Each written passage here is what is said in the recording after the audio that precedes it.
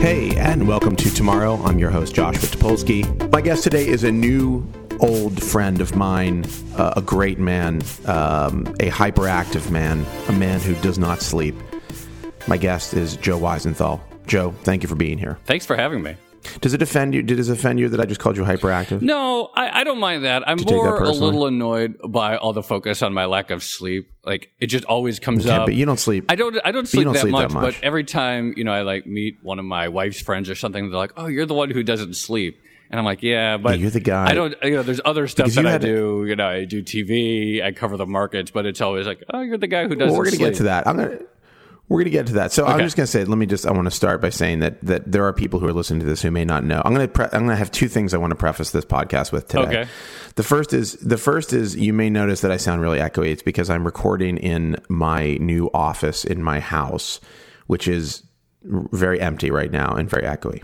So I apologize if an echo bothers you, if you feel like you're in a large cavern listening to me. I'm very sorry. You, Joe, and also the listener.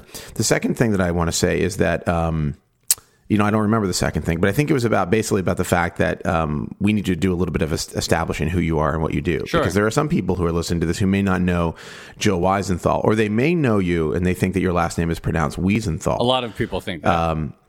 Would you say the majority of people that you meet think your last name is pronounced Wiesenthal? For whatever reason, that tends to be the first thing a lot of people call me. And it used to be awkward on TV, and I would go on and people would say, "With us is Joe Wiesenthal," and I've never totally sure whether to correct them or not because it's not that big of a deal.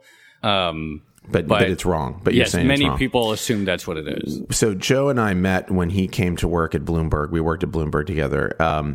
And everybody, before Joe started at Bloomberg, everybody was like, "Wheezy's coming. Get ready for Wheezy." That was a nickname that was given to you. I don't remember who gave it to you. I didn't know that. They were like, "Oh, Wheezy," And then when I met you, I was like, "How's it pronounced?" And you said Weisenthal. And so I had to correct a lot of people. I spent actually several weeks telling people that they couldn't call you Wheezy because it doesn't make sense because that's not how your name is pronounced. I don't think it stopped everybody. But at any rate, so Joe, can you tell us a little bit of your history? Joe came to Bloomberg from Business Insider, where he basically created a whole new style of reporting on business news. But can you talk a little bit about your history? Tell us where the hell you came from. I'll just give you the quick version of the long story. So basically, I moved. I went to college at University of Texas. I studied international relations. I wasn't studying economics or markets at all. When I graduated, I actually wanted to get into theater. My friend and I, my best friend at the time, we wrote two musicals together that we put on in Austin. They were sort of, I would say, big regional hits. They were very popular and people came to see them, and we had several sold out shows. And we wanted to take them to New York City and enter into a festival. And the idea was like, all right, we're going to take our shows to New York. We're going to be the hit of the festival. We're going to get an off-Broadway showing, and that will make our career as musical theater impresarios or whatever. And then we got rejected from the Fringe Festival. We put together this great application. I still don't understand what happened, but we got rejected from the Fringe Festival. And we plot. Do you think it could have been anti-Semitism? No, I do. I would say that's very unlikely. And I was so demoralized by that, and I was so stunned. So just to be clear, I just want to pause here for a second. So you were planning on becoming a creator of musicals. Yes, that's what I wanted to do after college. That was your career path. You were going to write musicals. And then, write and we had written musicals. two, right, and I was so sure we were going to get in. And then as soon as we got that rejection letter, I just quit my dreams instantly. No perseverance whatsoever. I just said, that's it. Wow. I said, okay. The instant we opened that letter, I was like, I'm done. I was just so stunned. You wouldn't have made it. No, I would not have made it in the Oregon Trail. It was No, I think it was a good lesson. Like, sometimes you should just give up on your dreams really fast. Fail fast. Wow. And so then I was, at the time, my actual paying job was working in a deli at a natural foods co-op in Austin, making sandwiches, serving people hummus, stuff like that. I was getting a little tired of that because I was making like $5.50 an hour, and then but I'd had an interest in markets for a while, and I came to New York and I worked for a small company for 1 year that was run by a friend. Fortunately, I had a connection, and I worked as a market analyst for 1 year, basically just looking at stocks and helping the company value them. That was great, but then they moved out of the city, and I didn't feel like moving because my girlfriend at the time, now my wife, was coming to New York, and she wanted to be in New York. So I was basically unemployed. I didn't have any traditional financial market skills, so I didn't think I could, say, go to work on Wall Street. I didn't have any other real-world skills, so it wasn't obvious what kind of job I could get. So I didn't really work at all. I started blogging. I started a blog called thestalwart.com, basically because I thought blogs were really cool. It was 2005. They were still like, all the cool people had them. And I wanted to have a place to basically keep track of what I had been paying attention to at my job, take notes mostly for myself, just so I could, stay on the news, stay on the market, stay on the economy. And people started reading it. Not a ton, but I started getting more and more readers. And, so I actually harbored this fantasy of one day turning that into a professional thing and having thestalwart.com become this big sort of market news site that could be a business. But I ended up just taking writing jobs. I wrote for this site, techdirt.com, which still exists. It's a tech site. Then I worked for paidcontent.org. Which doesn't exist anymore. Doesn't exist, but it was one of the early, really influential digital media sites that really covered the internet as an industry intensely. And then starting in October 2008, I joined what was then Silicon Alley Insider, became Business Insider, to cover Wall Street and financial markets. And that was perfect timing because October 2008 was when everything completely collapsed, the economy, the market. And so I really learned a lot because it was a great learning experience. Reporting on what was going on was like stepping up to a buffet every day. There were more stories than we knew what to do with because when the world is collapsing, that's very good for it's good for business. Reporters. It's good for business. It is good for journalism. And that was also an exciting time because it was a time of great change in the media industry. In 2008, you didn't have BuzzFeeds and Voxes, and Huffington Post was still very small. So all these new media brands that are major players today, those were the very early years of them. Actually, BuzzFeed did exist at that time, but it wasn't like a news operation or anything like that. It wasn't the BuzzFeed that we know of now. Right. Yeah. So that was, in addition to being a good time for market journalism, it was also an amazing moment for, I would say, the professionalization of new media. 2005, obviously, was early 2000s, a lot of people got into blogging. And then it was the next few years afterwards that a lot of people sort of took those techniques and tried to scale them up to create major commercial media enterprises. Right. Which has now happened. I mean, which is what we're dealing with. And now it's totally happened. I mean, all these, yeah, it's absolutely right. So all these tiny startups back then are major players that are making real money and have huge global newsrooms. When I started at BI, we were basically I think the newsroom was like 6 people, including me. It was really tiny. Now? I think I'm not sure exactly. I left late 2014, but I think it's probably around 150. They have an office in London. There's a California office. They have a sort of affiliated Business Insider Australia that is sort of its own thing. But is there business in Australia? Do they do business there? There's quite a lot of commerce in Australia. Is there a stock market? Is there a stock market in Australia? There definitely is a stock market in Australia. And Australia is a fascinating market in its own right because they're one of these economies that's gone decades without a bust, and possibly in large part due to the ongoing rise of China. They sell China a lot of commodities. And so Australia is one of the more fascinating economies to watch, especially as China slows down. But I guess we can get to that later. We're going to get to that. So I just want to, let me just say, so that I don't get too many angry emails. I know that Australia has a market, and I know that there's business done in Australia. I just want to say, because I'm sure there's an angry Australian who started penning an email as he or she was listening to this. And of course, if you do have you can never be too safe with walking back your sarcasm. No, you can't. I'm going to walk back everything I say today, actually. And of course, if you do have hate mail that you'd like to send me, you can send it to Magnus at Tomorrow Podcast. Magnus is, of course, my Swedish producer who will be responsible for handling whatever it is Joe and I produce today. So let me 2 questions. Yeah. Well, one question, because I think I forgot the second one, which is the second time that's happened. Why the Stalwart? Where does that come from? What is that? Oh, that's the funny thing. So, yeah, that was the name of my blog. That's also my Twitter handle now. It actually means nothing to me. And like, it literally means nothing to me. So what was happening was my friend and I, who had the blog, thestalwart.com, we wrote it together. And we were trying to think of names for a finance blog. And all the names we're thinking of are really generic, like Market Line, and just these really generic names that sounded like a million other things. And then suddenly we were like, let's forget the idea of having anything market or finance in the headline. Let's just come up with something that sounds like it could be the name of an old newspaper or an old magazine. And just sounds like something that would be timeless. And so we're like, let's call it thestalwart.com. And that was available. And it literally means nothing. That's the funny thing. So my handle, my name, I have no connection to it. I don't really care what it means. It was just sort of an attempt to make a joke or kind of like pretend we were this old serious thing when we came up with the blog name. And then in the early days of Twitter, like I think if Twitter were launching now, I might go with @Weisenthal or something like that. But at the time, even by 2008, pseudonyms were still much bigger on the internet than they were now. Yeah, handles, right? Even like back then, like or when Twitter really got going, it was less of a culture of using your real name all the time on everything.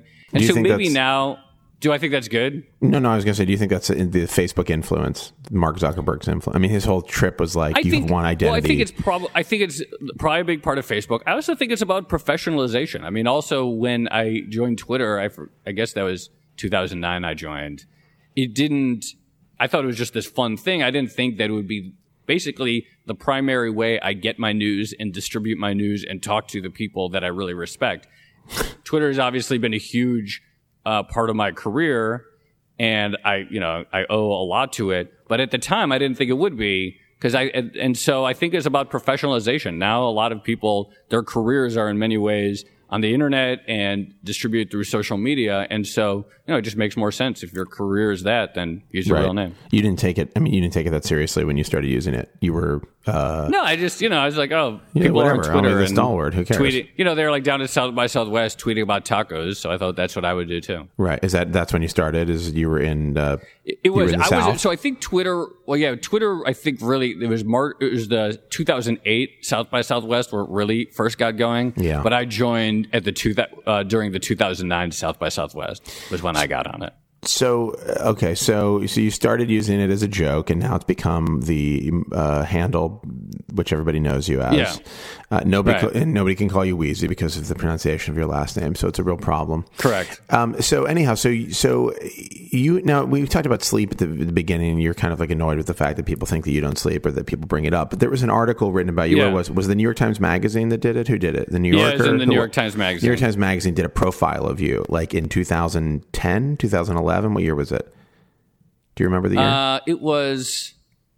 I think it might have been early 2012. And the photo, correct me if I'm wrong, this is me I'm just riffing from memory here, but the photo, the main photo that was in the article was like a picture of you in bed.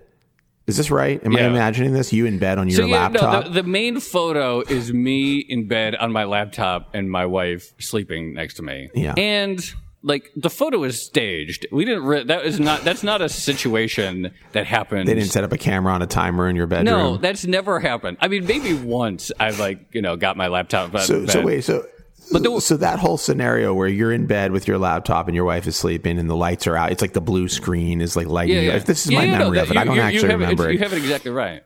Well, it was a very important article for me. The photo is a staged photo. There were a number of photos in it. Like they had a photographer go around. Basically what happened was they had a photographer follow me around starting at 4 a.m. one day, working at home, then me riding the subway, then me working in the office, then going out to dinner and all this stuff, and then going home. And then I think it was like 7 or 8 at night, and the photographer got a call from the editor and said like, "Oh, can we get a photo of him in bed and stuff like that?" It was only 8 o'clock. I wasn't going to go to sleep yet. And so then they're like, "All right, let's just make this, we'll stage this photo." And that was the end of the day. It was a little bit, so, I don't know. So I've never your wife had to agree to that. Yeah, she was fine with it. I mean, she didn't mind. She thought it was funny. She didn't mind how false it was all seeming at the time, how it was a completely staged situation. Do you regret taking that photo? No, I mean, I think it was funny. I actually, it didn't occur to me that at the time that people would think that was a real photo. Because people were like, "Oh, I can't believe," like, I just thought it was like, obviously like a funny, sort of like a funny portrait, basically. Yeah. And that it was obviously this sort of over dramatized portrait to demonstrate that I'm this crazy workaholic, which was sort of how they positioned the article. Right, and so I was exactly. like, okay, that's like a funny staging. But then the number of people have come is like, "Oh, I can't believe they took a photo while your wife was sleeping." And I was like, "Oh, you thought that was a real photo?" Like, it just didn't occur to me that anyone would have thought that. So, but it's the New York Times. I think maybe people don't expect to see staged. Maybe photos, that was right. it. Yeah, it's the New York Times. Were there any other components of the article that weren't completely true to life? It was all factually correct. The story was all, the story kind of made me seem like this insane, manic workaholic without friends and without a life. And it had some details, like, for example, and I don't, these are factual. It's like had a detail like about how I had a bunch of stuff in boxes in my apartment. Right. Or something like that. Like to sort of insinuate that like I lived in this like ramshackle place that, or maybe you couldn't even unpack. Yeah, but it was like I don't really know like that detail, like whatever it was meant to convey. I don't think I thought it was kind of a weird detail. Also, you don't think it has this infamous line that other people troll me about how I went to the bathroom a lot during the day that the reporter followed me. But part of that, to be honest, was like. It was kind of weird having a reporter right behind me all day. And so I decided to just step out a few times because that was, that was just a nice way. Did the report insinuate it was a number 1 or number 2 situation? Like you were going to the bathroom, you were taking lots of shits, or you were just urinating a lot? You know what, Josh? I don't think it got that detailed, to be honest. Okay. Was there a suggestion that maybe you were going to the bathroom to do cocaine? Do you think that was part of the idea? I don't think it got that detailed. It was just a line that said, like, I went to the bathroom a lot. And people have, like, it was just, it was not factually wrong. Right, well, let me tell you something. Just when I read it. Let me tell you something. I've worked with you. I spent a lot of time around you, and you really didn't go to the bathroom that much. So okay, this is really important. When this is posted, I'm going to clip this part. I'm going to tell you, I actually think I'm a guy who goes to the bathroom a lot, frankly. This is a crucial exculpatory detail for any time someone brings up and I have a character. And I don't think there was anything abnormal about how often you visit the bathroom. I'm glad you didn't just say the opposite. That's like, I spent a lot of time thinking about it and frankly studying your bathroom behavior. So I think I can say that with some level of expertise. So I want to talk about the market. Can we talk about money? Can we talk about what's going on in the world right now? I want to talk about money moving. So here's the deal. Of course, I worked at Bloomberg, though I'm not like a market. Like I'm not into the market really, I follow major moves in the market, obviously, sure. like any person should. But I'm not like, I don't like live and breathe what's going on in the stock market. On the other hand, not just the stock market, but sort of all markets but all financial markets, currencies. Right. Yeah. You, on the other hand, seem to, you're like, I guess if I can compare this, because a lot of people listening to this are probably like really into like technology and gadgets, right? And so like, if you can imagine somebody who's like an Apple fanboy, somebody who's like obsessed with Apple, that like follows all of their events, that like goes to, tries to go to every one of their announcements, maybe like somebody who covers Apple for like an Apple blog or whatever. That's what you're like, except it's about like money, essentially, about the movement of money in the world. Right. Where does that come from? Like, where does that come from? Where does that obsession with the movement of money come from? Like, what about it is attractive to to you? What is appealing to you about it? It's just the best story because it really is the core of human behavior. Fear and greed are essentially what which markets swing back and forth between all the time. And it's about often markets are in greed mode and people buy when things are going up and they want to make more and more money and they want to look for opportunities to squeeze every penny out of every transaction that they can. And that's like one natural human impulse. And then they panic and they run, they flee at a sign of when things are getting bad. They hoard all of their money. They rush into cash. They rush into gold. They rush into safe things. And it's a constant back and forth pendulum between these two things. And of course, it's not constant because some people are fearful while others are greedy, and some people are greedy while others are fearful, and you can never really tell what's driving anything. But to me, the market is our closest read to the heartbeat, the pulse of humanity. And it's from, it starts in Sunday afternoon, New York time. Trading of currencies begins in Wellington, New Zealand. Right. And so from Sunday afternoon, New York time, till Friday afternoon, New York time, it's this real-time pulse of how humanity feels. And it involves politics, because political events always affect the markets. It involves economics, obviously.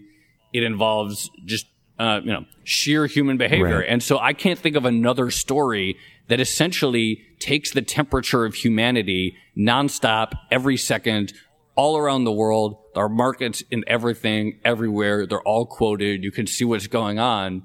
And I just can't think of any other better way to really measure what humans are doing, feeling, thinking, caring about, worrying about than looking at financial markets. Well, it's in one way that's a very dark and depressing estimation of what's going on with humanity.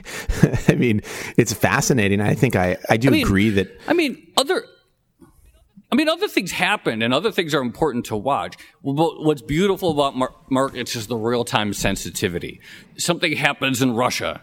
So, maybe there's an explosion. People don't know if it's a terrorist attack or maybe it's just an explosion. And you instantly see market reactions because people are that instantly gauge how people are digesting this news and then how that gets computed into changing the different attitudes of fear and greed. Or there's or someone new is elected, and maybe a radical leftist is elected in Greece, as we saw earlier this year. And instantly, the political climate changes, and then it gets computed into this sort of numerical expression of how people feel about what just happened. He's resigned now. But it's a temporary technical resignation ahead of new elections that are happening. But I mean, he's not going to make another round, right? No, Can he we could. Assume that? He's the favorite. So? Yeah, he is. But it's a tough that's race. Strange. Yeah. Why even do it? What's the point? Because what's happened in Greece is his party, it's the sort of radical leftist party, has splintered kind of into two segments, which is the radical leftists and the radical leftists. And he's just the radical leftist who wants to work with the rest of the Eurozone on this bailout deal. And the more radical left wing of his party doesn't want to have anything to do with it. And in a parliamentary system, when your party starts to deteriorate, you basically have to call new elections. And so, we're having the second, in a few weeks, there'll be the second election this year. That's interesting. I wonder if that's actually in some way more efficient and more helpful. There's some merit to that kind of system. I mean, if you think go back to 2011 in the U.S. when we had the big debt ceiling fight, and it seemed like we had this impossible standoff. Obviously, they got it resolved. But in a parliamentary system, if you had this standoff where you just couldn't get anything passed, they would just call a new election and let the voters decide which way it would go. And so, in a way, there's some that'd be great. There's a flexibility to parliamentary systems that our system doesn't have. Obviously, our system has advantages too, but there are benefits to both. All right, so I want to take a quick break for an advertisement, and then we're going to be back, and I have some serious questions to ask you.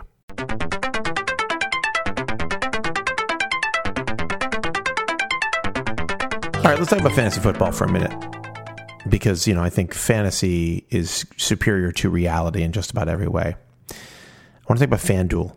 FanDuel Week 1 games are almost here.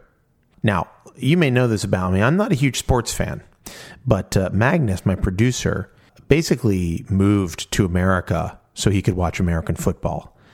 He is an obsessive sports fan. In fact, it's a little alarming how much he enjoys sports. Anyhow, Magnus is really looking forward to the Steelers premiere on September 1st against the Patriots, which he tells me is a game that's going to happen. And preseason apparently has been weak for the Steelers thus far, but superstitious Magnus sees that as a good sign, which may be troubling. I don't know if you follow the sport. Here's why you need to get on FanDuel. It's the leader in 1 week fantasy football with more winners and more payouts than any other site. They're paying out over $75 million a week this football season, which is insane. They have a salary cap format. You can pick any players you want for just 1 week, and entry fees start at just $1, so anyone can play. Now, obviously, Magnus is playing FanDuel. Last year, he did really poorly, apparently. But, the more American Magnus becomes, the better he's getting at these types of games. And he thinks that this year, he tells me that everything is going to click for Panthers quarterback Cam Newton, and that the Jets' Bilal Powell has dark horse potential, which I'm told, if you follow sports, is very meaningful and insightful stuff. Anyhow, so Magnus is gearing up, obviously, for a big season. Do you love FanDuel as much as Magnus? Tweet at me and tell me about it. My Twitter handle is, of course, Joshua Topolsky, at Joshua Topolsky. Magnus is hiding on Twitter, but you can email him. You can email him at magnus@tomorrowpodcast.com. You can talk to him about FanDuel. I'm sure you guys you'll have a great conversation. Anyhow, you can go to FanDuel.com right now and click on the microphone in the upper right-hand corner. Use the code TOMORROW and sign up now. There's a special offer for new users. For every $1 you deposit, FanDuel will match it with up to $200 that gets earned as you play. That's a bonus of up to $200. This offer is only good for the first 50 people that use the code TOMORROW, so don't forget, use TOMORROW. FanDuel.com, where every day is a new season. That's FanDuel.com. Sign up today. All right, I'm back with Joe Weisenthal. Okay, I want to talk about what's going on in the market right now. We've just had 2 completely insane weeks. So let me just preface this by saying I agree with you that, I agree at least partially with what you just said about fear and greed. I mean, to me, having watched, certainly being at Bloomberg gives you some insight into how markets work in a way you get insight you would not get in most places. Right. But just generally speaking, having lived my life watching the way markets work, and particularly the market in America, I mean, maybe this is true of the entire world. I guess I only have from the American perspective, but it does seem that the main motivator for almost all of the decision making that happens is fear, really, more than anything. I mean, obviously, greed is the underlying motivation for all markets to exist. I mean, there's not like I don't think there's a lot of people who are dealing in major movements of money and goods and commodities or whatever, and thinking like, this is going to benefit the world. Totally. I think most people are like, how much am I going to make off of this transaction? Right. But like the fear-based thinking is kind of out of control, in my opinion. I mean, our markets fluctuate so wildly. So can you talk about what just happened over the past 2 weeks? Because we basically had this, I guess at the beginning of this week, is it this week or last week? It's really, we basically had the really crazy day was, the 24th. That was one of the craziest days ever. So it was really this week. But a lot of what people are talking about started rumbling last week, for sure. Right, but we had essentially like a near or like a crash, a market crash for a day. On Monday, the NASDAQ opened down 10%. Which is very bad. I think it was down 8%, sorry. 8%, and the Dow opened down about 1,000 points. It was one of the most extraordinary opens I've ever seen. Right. Okay. So can you talk about how do we arrive at, and now we've kind of recovered from that. Yeah. I mean, from what I understand. Yeah, there's been a lot of recovery. So let's just, let's set it. First, we need to go back a bit, which is that we've had an extraordinary historic stock market rally since the bottom of things in March 2009. And it's one of the longest, biggest, most durable, least volatile stock market rallies in history. If you had money in the market in March 2009, you've done extraordinarily well. There's been a lot of view that, okay, the market has gotten somewhat overvalued is a common thing based on historical metrics. For the first time, so that's making people nervous. For the first time since the financial crisis, it appears that the first Fed rate hike is truly in view. So the Fed has not only had interest rates basically at zero since the financial crisis, it's also done all these extraordinary measures like quantitative easing, going out in the market and buying treasuries, other unusual measures. But it appears for the first time that we're going to get a rate hike before too long. And so you have this combination. Hold on a second. Yeah. Can you just for listeners who may not know what that means, can you explain what a rate hike means and why why people are concerned about it? The Fed determines the cost of short-term borrowing. So basically, the market determines the cost of money. So if I want to get a loan from you, Josh, I say I want to borrow this money from 10 years. You'll set me a price. You'll be like, okay, I'll lend you this money, but I'm going to charge you. I won't do that deal. I won't lend that to you. Okay. I'm not lending you anything. I don't trust that you'll pay back. Let's say someone who you trusted wanted to borrow money from you. Okay, I don't know if that person's out there, but let's just say that there is somebody like that. You might say, okay, I'll lend you this money at 10% per year, or something like that. That's the not Fed bad. control, and that's the market. Maybe like in other times when things are, maybe the person who wants to borrow money is not very trustworthy, so maybe you want 20% per year. Like you really want to get paid back for the risk you're taking. Like if I were borrowing, it would be like 20%. Yeah. The Fed controls the cost of very short-term borrowing through what is called the Fed funds rate. And so, there are a lot of interest rates that are set by the market, but the Fed controls the short-term one.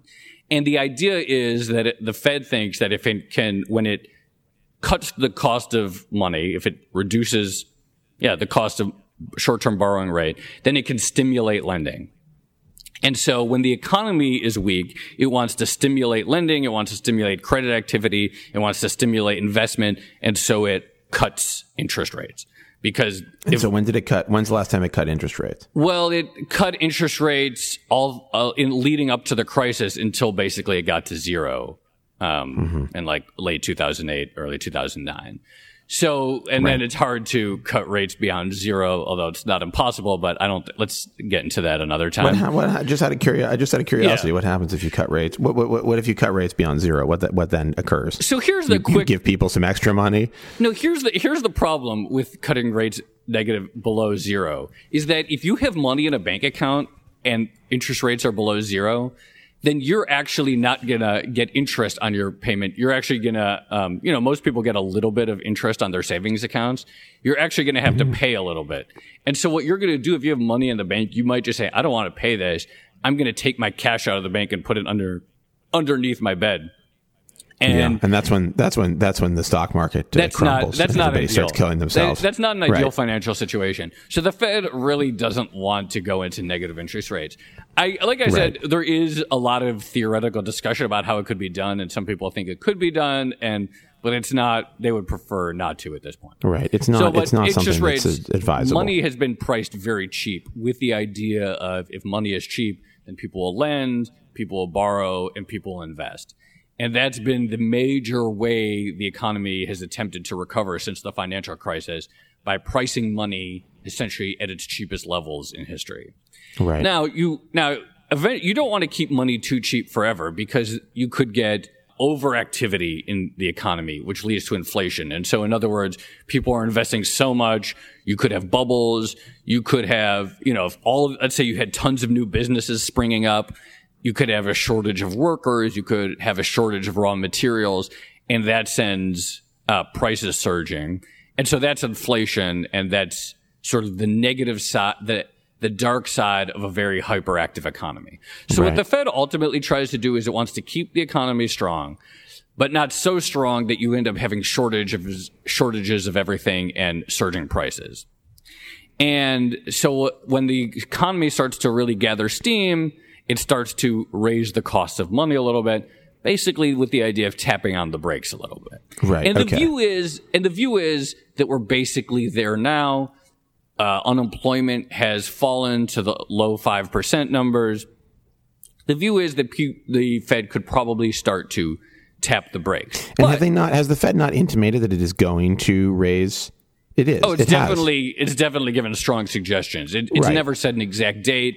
It's never said any details, but there's been clear signals that the Fed sees the point in the relatively near future at which it can begin raising interest so let's rates. just say that now we've got a good idea of what that would mean for the economy and why people might be interested in that. Okay, so now let's go back. Let's talk about the last couple of weeks and explain how that plays into it. So you have this incredible rally in the stock market. It's lasted 6 years. People have made extraordinary gains. There's this view that stocks are expensive. And you have this view, so the market is vulnerable just on the fact that the bull market is sort of getting long in the tooth. And then you have this fear that the era of cheap money, which is, kind of good for everyone, makes people want to invest, may be coming to an end. So you already have a context of a little bit of fragility here. Reasons for people to be nervous. Right. Now, the most important thing I want to say straight off is that anyone who tells you a definitive story of why markets tumble or why they crash or anything is lying to you. No one ever knows the answer. The best we can do is make educated guesses. That's the very best we could do because the markets are so complex and they're the most complex machines in the world. So the idea that we can say, oh, this happened and that's why markets fell is 99% of the time So when I read a story that says like Apple stumbles, GE some struggles, like the market tanks because of it or whatever the random thing is that people are pointing to, that's really not an explanation of what's going on. I mean, it's usually what you're reading is the best guess that anyone can make. Right. And so often there are some things that seem fairly straightforward, but no one could ever know for sure what really drove a market move. But many writers who cover the market will try to find connective and good reporters, certain things that occur. Absolutely. And good reporters try to find these patterns and try to make smart comments about the connection between market moves and economic events and so forth. So, So in light of that, we have this fragile situation, and you've probably heard a lot. People are very concerned about what's happening with China. China is obviously a massive economy. Historically, it's been a massive consumer of commodities, oil, steel, iron ore, tungsten, zinc, nickel. Anything, because they've built so many factories and they do so much manufacturing and they've built so much infrastructure, railways and highways and everything like that amid this extraordinary period of growth. So much of the world is essentially been banking on China being able to grow forever, or just China being a voracious consumer of everything. And right. I mean, because if China were to, and I don't want to jump the gun, but I mean, you think about just in relationship to something that people really know really well, which is Apple, right? Like if something really detrimental were to happen in China markets, Apple's ability to tap into China to produce goods at the cost that it produces them and at the speed that it produces them at, would be massively affected by that. Is that right? Yeah, I mean, that's, you look at analysts talking about Apple and they say, where's the growth going to come from? Everyone in the U.S. has an iPhone, and people say, yeah, but there's this huge untapped market still in China. And that's true to some extent. But if China were to really slow down significantly, if people were to feel less wealthy, less secure, maybe they won't buy the newest iPhone. Maybe they'll.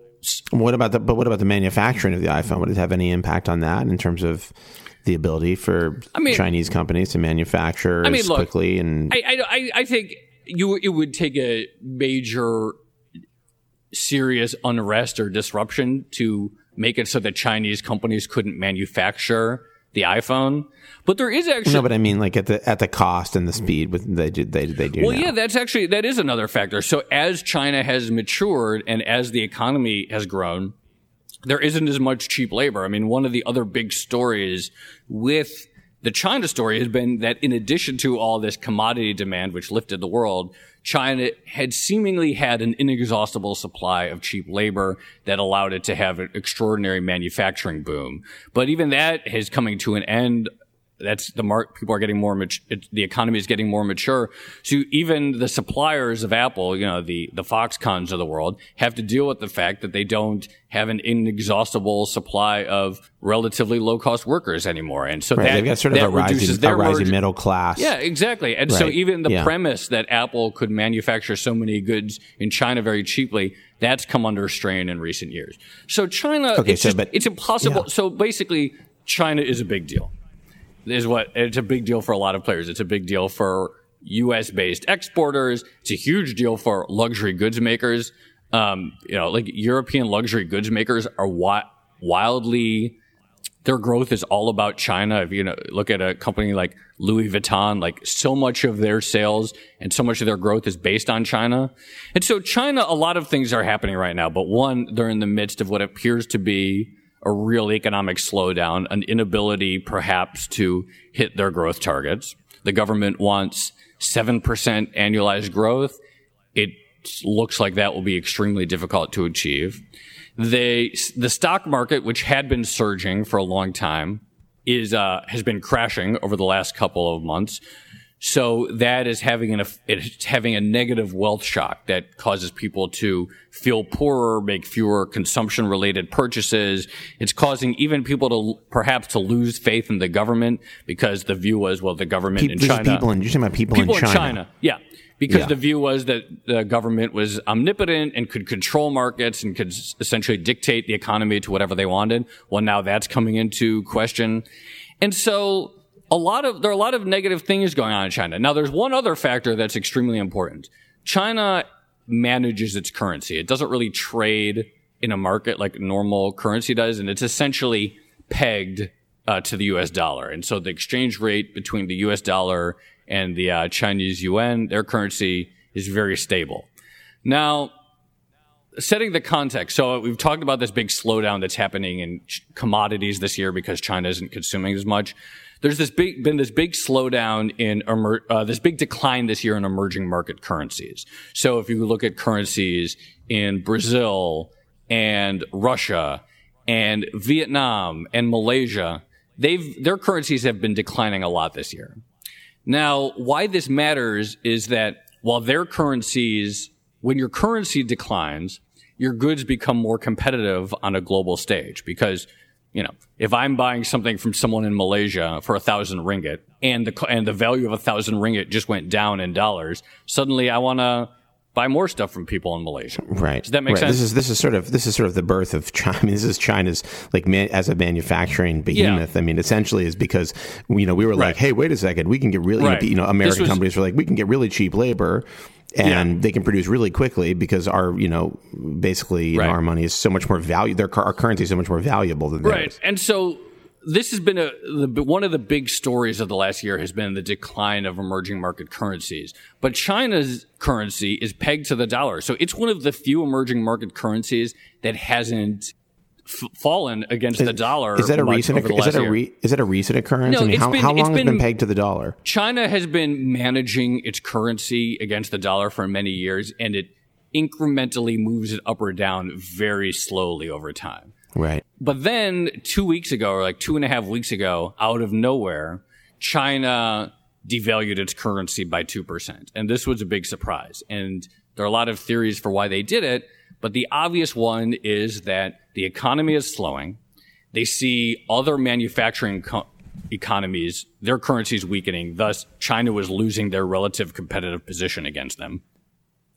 And so China weakening its currency was a way for, to make its exports a little more competitive again and hopefully boost its economy to hit its growth targets. This seems to have been the moment that freaked out the world. Like ever since then, people were already sort of worried about China. They were paying attention to the slowdown. They were paying attention to the stock market crash. But it was this moment when they devalued the currency that really heightened people's attention. And that was about 2.5 weeks ago. Yeah.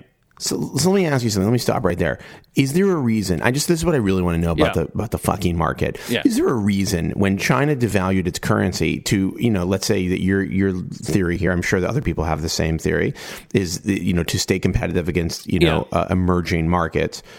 Was there actually some danger that signaled to the market? Was there something that them devaluing their currency sent a signal that it sent to the market that would actually create here's a problem maybe with the flow of money around the world, or was it just people reacting like huge babies to a change to a slight devaluation of China's currency? So this is a great question because I think on the one hand it's very I think there's a good case to be made that this was our lizard brains, the fear part of our brain kicking in, like, something weird happened in China. We've made all this money. Let's protect our money. Let's sell everything. And I do think that is part of it. But there are arguments that there are real economic ramifications. And they basically go like this. If China weakens its currency, then that will encourage more countries to weaken their currency because now they want to stay competitive against China. Then what you have is Western companies that export to China do worse and worse because they're selling into an economy where their currency is worth less. And B, the value of the dollar rises in these situations when everyone else is cheapening their currencies. And a rising dollar is not particularly great for the U.S. economy because it hurts our exporters. And it's harder for us to sell things to other people. It's harder for us to compete. So there are real ramifications to having the U.S. dollar surge too quickly. Already the U.S. dollar has been on a pretty nice run over the last couple of years. But what if it got disorderly? And so what if there were more devaluations? The dollar got stronger. What if China really fell out of bed? And so I think that the currency devaluation out of China really set off these alarm bells in people's that, look, already the U.S. dollar is strong. What if it gets much stronger? Are our manufacturers screwed? Also, if China is cutting its currency, are things much worse there than people realize? Could we have a true hard landing where the economy really collapses? That would have all kinds of spillovers to other economies. And then that's when you've seen this like rumbling sell-off, what we've really seen over the last 2.5 weeks. Yeah. So what happened? So what happened when we hit this? Like, so we ended on a Friday. We had like a pretty big drop. I think the Dow dropped 500 Friday, or something. Yeah. Last Friday we had it was like the first like good like real sell-off. This would have been what was the date? Because this is going to go out on Monday. Yeah. So I guess that was the 21st of whatever month. That was August 21st. Friday, August 21st. August 21st. Yeah. Yeah. Yeah. Then China crashed again hard on Sunday. And what we really experienced were these extraordinary dislocations on Monday. And I truly believe that for many years to come, the market action that we saw on Monday morning, particularly in the opening minutes of trading on Monday, people are going to go back and be examining what really happened at that time. Because obviously there was a lot of fear. The 500-point decline on Friday freaked people out. The China crash freaked people out. But something else was still that doesn't really explain why we crashed so hard in the early moments of Monday. If you look at, there were weird things that happened. So in the early moments of Monday trading, the shares of GE, General Electric, this is one of the most stable, blue chip, boring companies in the entire world. Its stock briefly fell 20%. Oh my God. That is insane. It bounced back almost right away, and then it probably fell down a few percent. Apple was down like 13% at one point. This is the biggest company in the world, losing billions upon billions in market cap in a matter of seconds. Furthermore, we saw do you know why this is happening? No, I mean, it was this it's this. You have a theory. I don't really have a theory. I accept that there was this. It's bots, Joe. It's bots, isn't it? Well, it does seem to be the increased role of computers in trading is something that people are paying more and more attention to. And so that there's, it's very unlikely that a human say like, hey, I bought GE on Friday. Now I'm going to sell it 20% lower when there was no development. But a computer, right. I mean, but a computer algorithm that's forced into liquidation mode might just start firing off a lot of sell orders because some algorithm that's telling it to sell and get into cash and get safety. It's a very strange thing. But yeah. I mean, we don't know. We don't know yet. I mean, basically, we've programmed these like systems essentially around our like fear-based decision making. I mean, I tweeted a joke about this, but I'm like kind of been thinking a lot about it, which is that we've presumably programmed these like essentially like AI trading systems, and not AI, but they are able to trade without human interaction or without much human interaction. We've basically programmed them to react like human beings in some cases, but we don't know what an algorithm will do on like a wild day of fluctuation. We don't really know because you can't test it until the day's happening. Right. Well, because a lot of things in finance are based on expected ranges, and so there'll be standard deviations, and they'll say like we expect that 99% of the time, or 99.9% of the time, we can be sure that we won't lose this much money. But these things tend to break. We keep seeing these incidents where we have moves that by traditional metrics shouldn't even be happening once in 1,000 years. So there are just a lot of weird things happen in markets, and it's the combination of human panic and computerized trading. And so I really, it wasn't even, there was even like outside of the stock market on Monday, there were extraordinary things that happened in the currency markets. One person just said that what happened in trading of the dollar versus the yen hadn't been that crazy since the week that Lehman Brothers collapsed. I mean, it was just all around the world, extraordinary things have been happening. And then there have been, like any earthquake, there have been aftershocks. And so yesterday we had this wild surge in the price of oil. Yesterday being the 27th, just to what is that? That's like people. That's like people. That's like people thinking that we're going to go back to some sort of we're going to go into some sort of Mad Max apocalyptic hell world soon, and you need to hoard oil. No, I think that's more just people thinking that it got overdone, the sell off in commodities.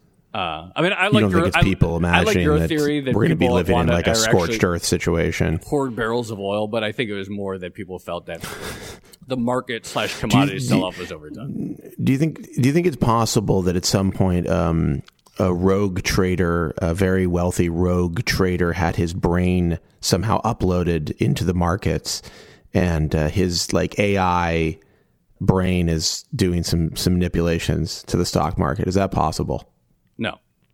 It seems pretty unlikely, but that are you sure? Make a pretty good movie, though. We should write that screenplay for sure. No, that sounds like something I would be into.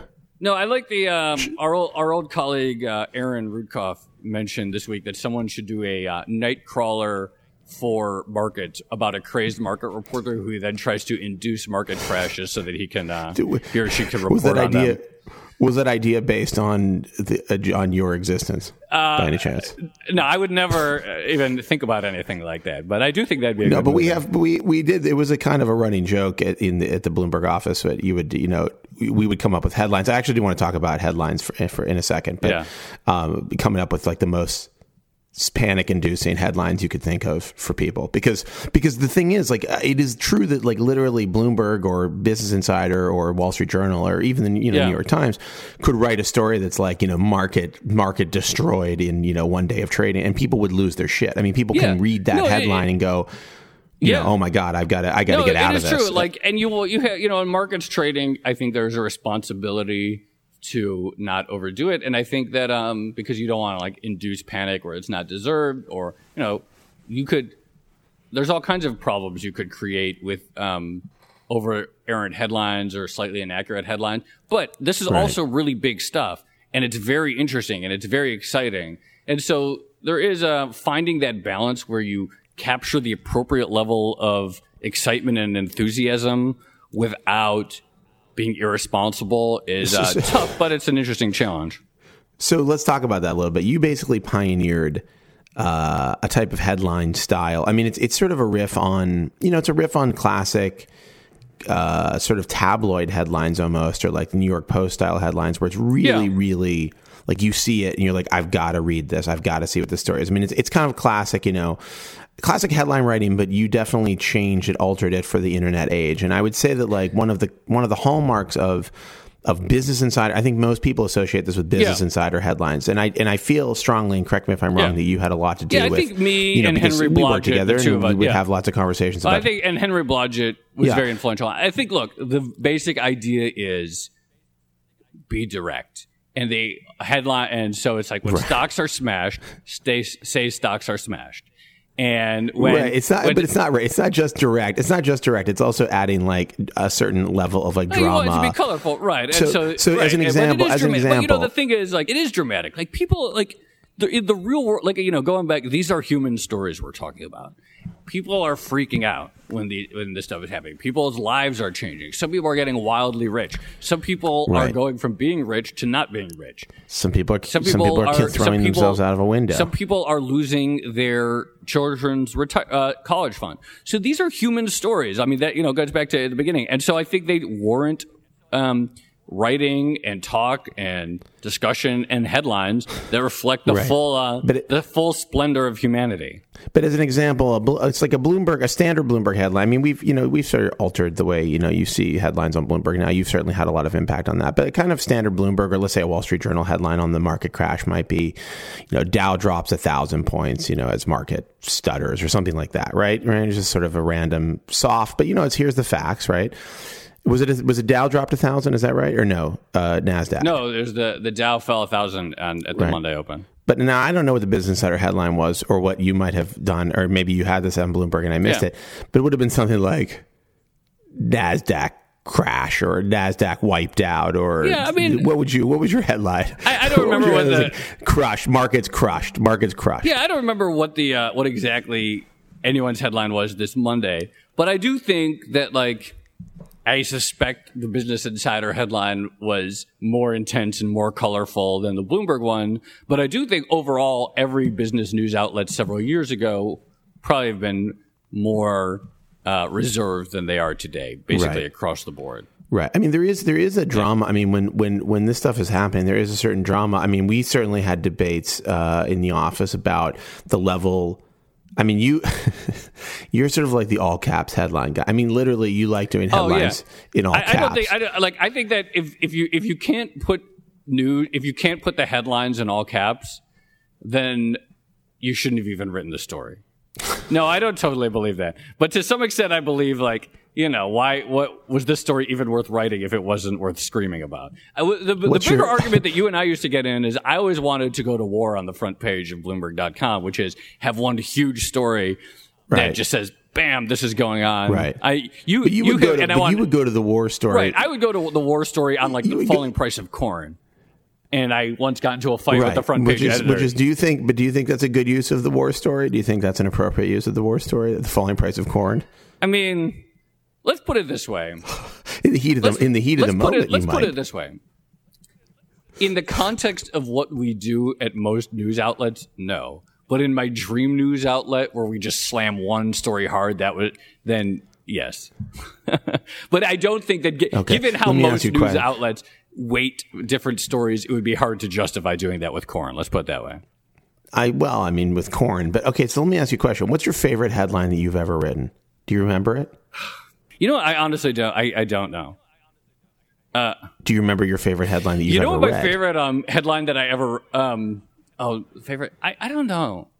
Oh, I hate this. You know what I like? At Business Insider, we used to, anytime there was a day when the market was basically slow and nothing happened, we used to have a recurring headline: "Stocks go nowhere on day when nothing happens," which I really like. You use that same headline over and over again. Yeah, we probably used that 50 times, but I really liked it.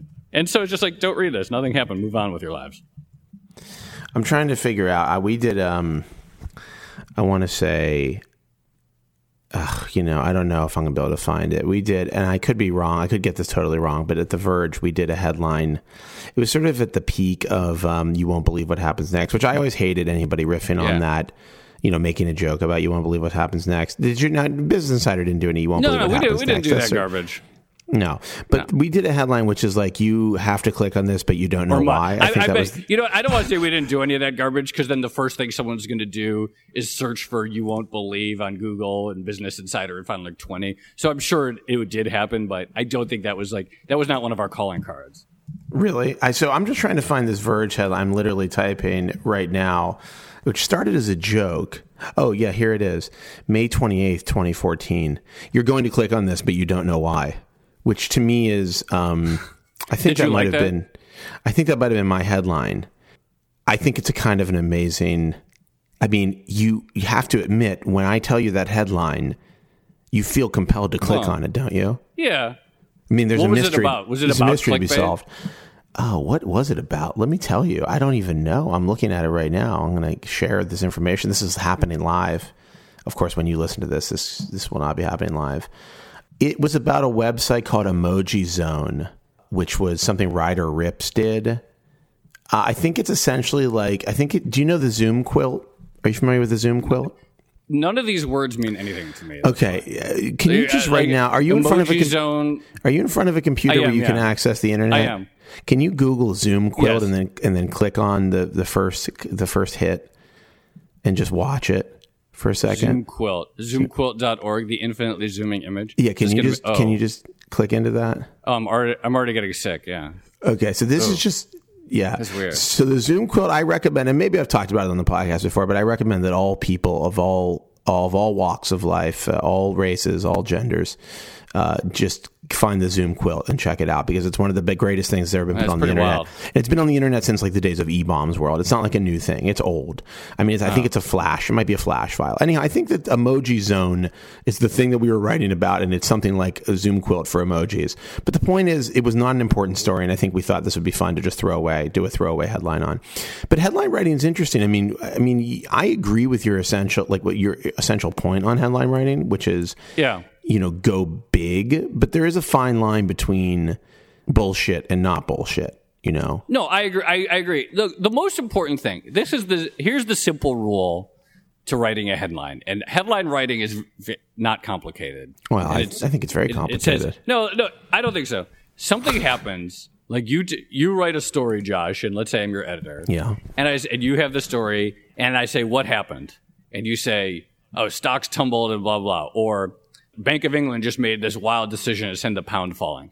That's the headline. Like, whatever your first inclination to tell your friend, this is the headline is what you tell your friend is about. And so, like, when people want to, like, you go out for drinks with people who may not know finance or whatever, but they come and they say, what did you do today? And what did you write about? And what you tell them in that first sentence is the headline. And that's it. I have to say, a place where we strongly agree and agreed is there is something interesting about when you're trying to figure out how to share a story with somebody, how to tell somebody about a story. Yeah. And you editors often end up in these conversations where you go, oh, this thing and that thing. And you're like, no, just tell me what happened. And you go like, oh, well, the bottom dropped out of this because it VEX. And then you're like, oh yeah, just that simple. That's it. Straightforward. It's not people like you're not using colorful language. It's like, right. And so whenever like someone wants to say like have a story promoted somewhere on social or front page, and maybe the existing headline is not great, and I say, what's the story about? And they just tell me in plain English.